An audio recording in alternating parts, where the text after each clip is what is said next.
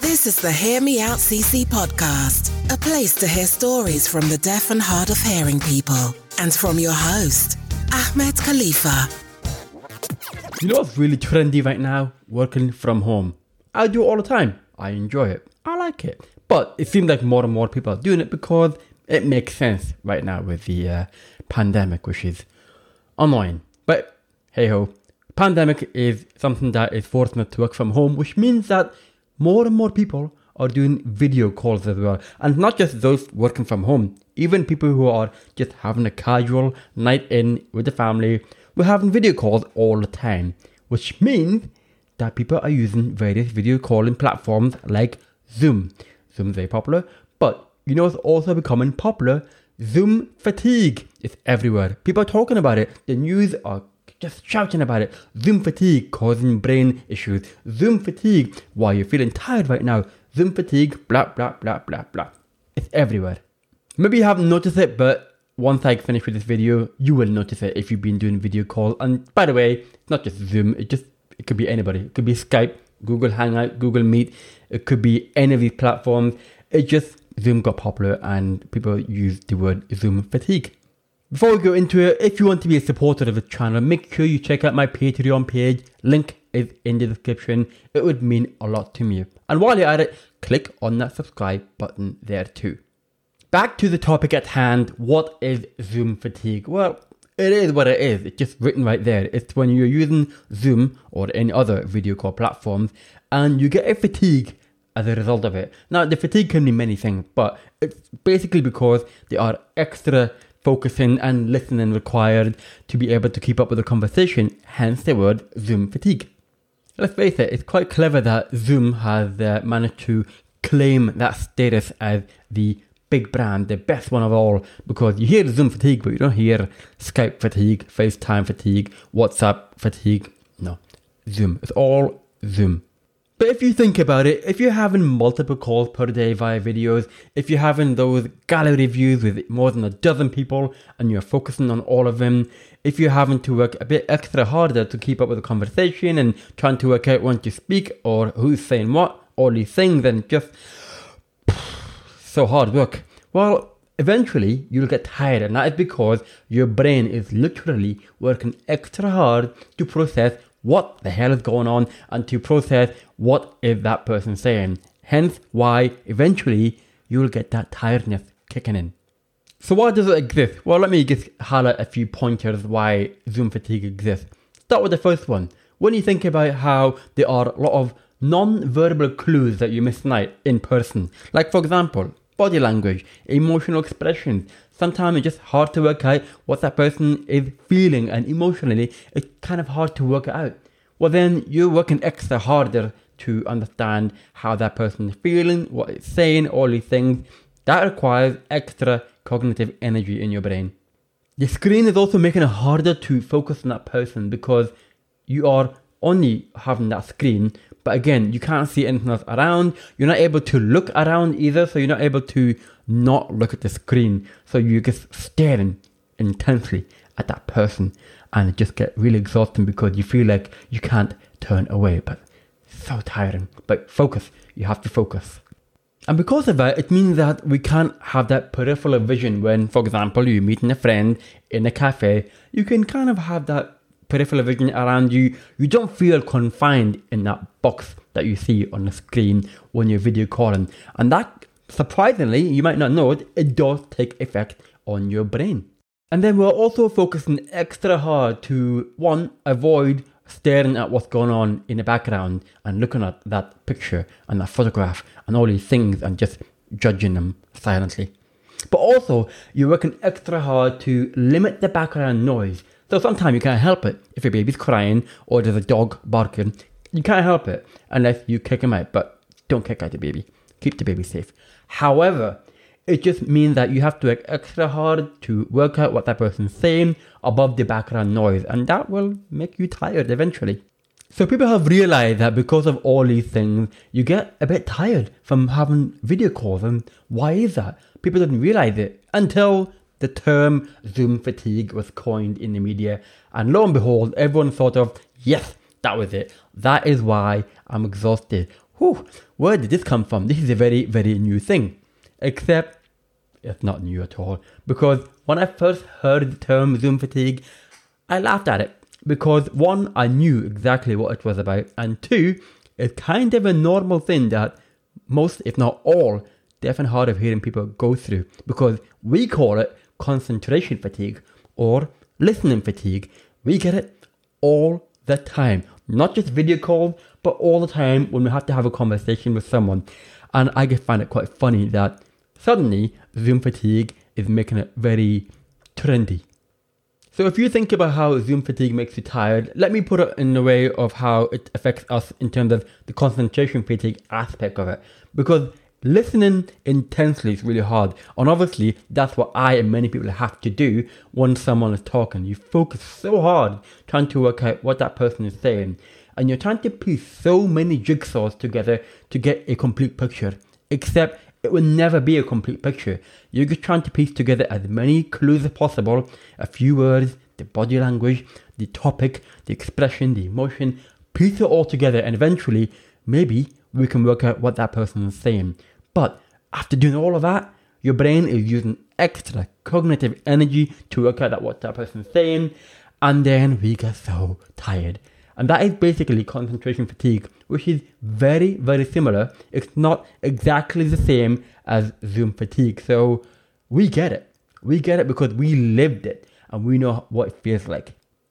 So there is one good thing that came out of the topic of Zoom fatigue is that I'm an expert at it, and many people in my situation are also very, very experienced at dealing with it. Doesn't mean that it gets easier, it's just that we know what it's like and we know how to best manage it as much as we can, which is why I urge you to check out the post about concentration fatigue. You can find it in the description and it will give you an idea, a better, maybe more clearer idea of what that involves. But let me also share you some tips and advice on how to deal with Zoom fatigue, or let's just call it concentration fatigue because that's what it is. Number one is to avoid scheduling back-to-back video calls. Just like when you have in-person meetings, it gets exhausting. So give yourself a break by not doing that. Just avoid it. You don't need to have multiple back-to-back video calls in a day. Spread them out. Number two is you don't have to stare at the screen all the time. Now, yes, you want to focus on the person, eye contact, all these things. But sometimes you just want to look around or just look elsewhere instead of just staring intensely at that person and not moving at all. Gets a bit creepy. So just make sure you look around and just chill out. But when I say look around, it doesn't mean that you should look at the other computer monitor or look at another screen like your phone. No, just look around in your environment as well and continue conversation. Number three would be to consider having a phone call without the video. Yes, because that still exists and it has existed for many, many decades and we can still do that. But if you're able to and you could do that and you have the option and you have a phone call. You don't have to have a video call all the time. So maybe that is better for you. Number four is to work out what is your limit. So if you feel like you're getting tired after 40 minutes, 45 minutes, an hour, maybe it's less than that, maybe it's half an hour, well then try to not have a long video call. Just be easy on yourself and work out what's your limit and then just work around that. So if you're going to have a meeting, just say half an hour is enough. I'm tired after that. Let's move on. Let's face it, it's probably better that way because we don't want any meeting to just drag on for a long time. No. Number five would be to plan ahead on the topic that you're going to talk about. If you're having a meeting, some kind of work related, then if you have an idea what that's going to be about, you've got a head start on a topic and it's kind of easy to kind of get started on the conversation around that topic. And that person, you know, is going to be focusing on that topic. Now, of course, if it's going to be like a family video call, that's a bit different. It's going to be harder to keep up. But where possible, plan ahead on the topic. Number six would be to plan ahead on getting set up. You may or may have not noticed that I've done a video about how I get ready for video calls. I've got various setup, whether it's using tools on my computer or using equipment that is around me, like a microphone. I just make sure I get set up in advance so that I can get ready to go. and just no hassle when you're frantically getting ready. So plan ahead, ease yourself into it, and then you're ready to go.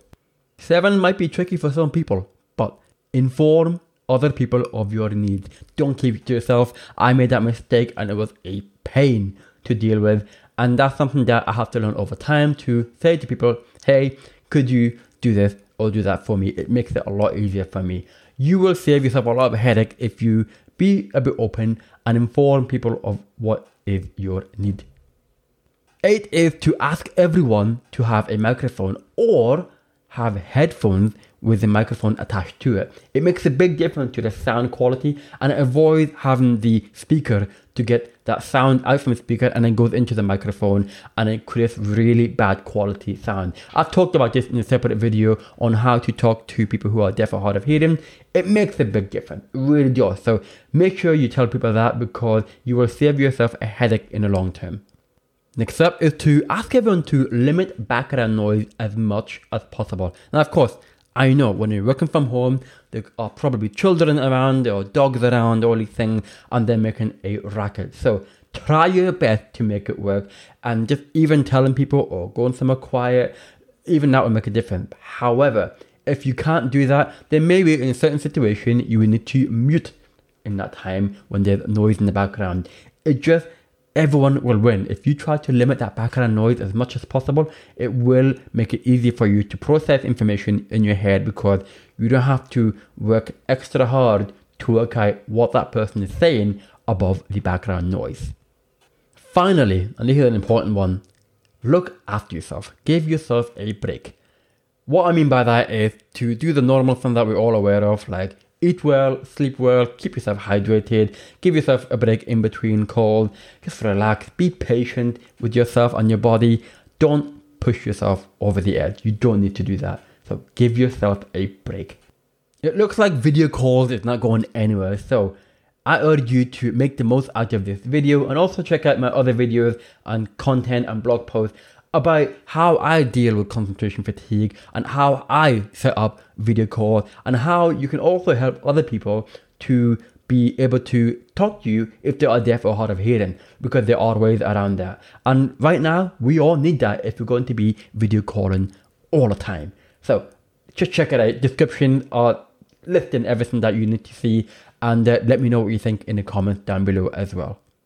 Hopefully this video will not just help you, but also make you aware that this is a thing that has existed for a long time, and it also will hopefully give you an awareness that this is what I and many people who are deaf and hard of hearing go through on a daily basis, especially when there are other people around and you have to listen intensely and you have to focus so hard on that person speaking, even if it's something like trying to work out lip reading, what that person's trying to say, and it's just so hard. It's so exhausting. So hopefully, having gone through it yourself, you've got an awareness of what it feels like on a day-to-day basis outside video calls. And I'm glad you're doing that. I'm glad you get an experience, because it means that you have that awareness, and it means that also you will appreciate what other people are going through, and we can just help each other out, because like I said, video calls are not going anywhere. So let's make it easy for ourselves by helping each other out.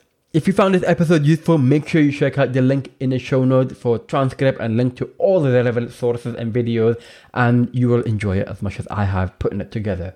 And please also leave a review on iTunes on what you think about this podcast. It would really mean a lot to me too.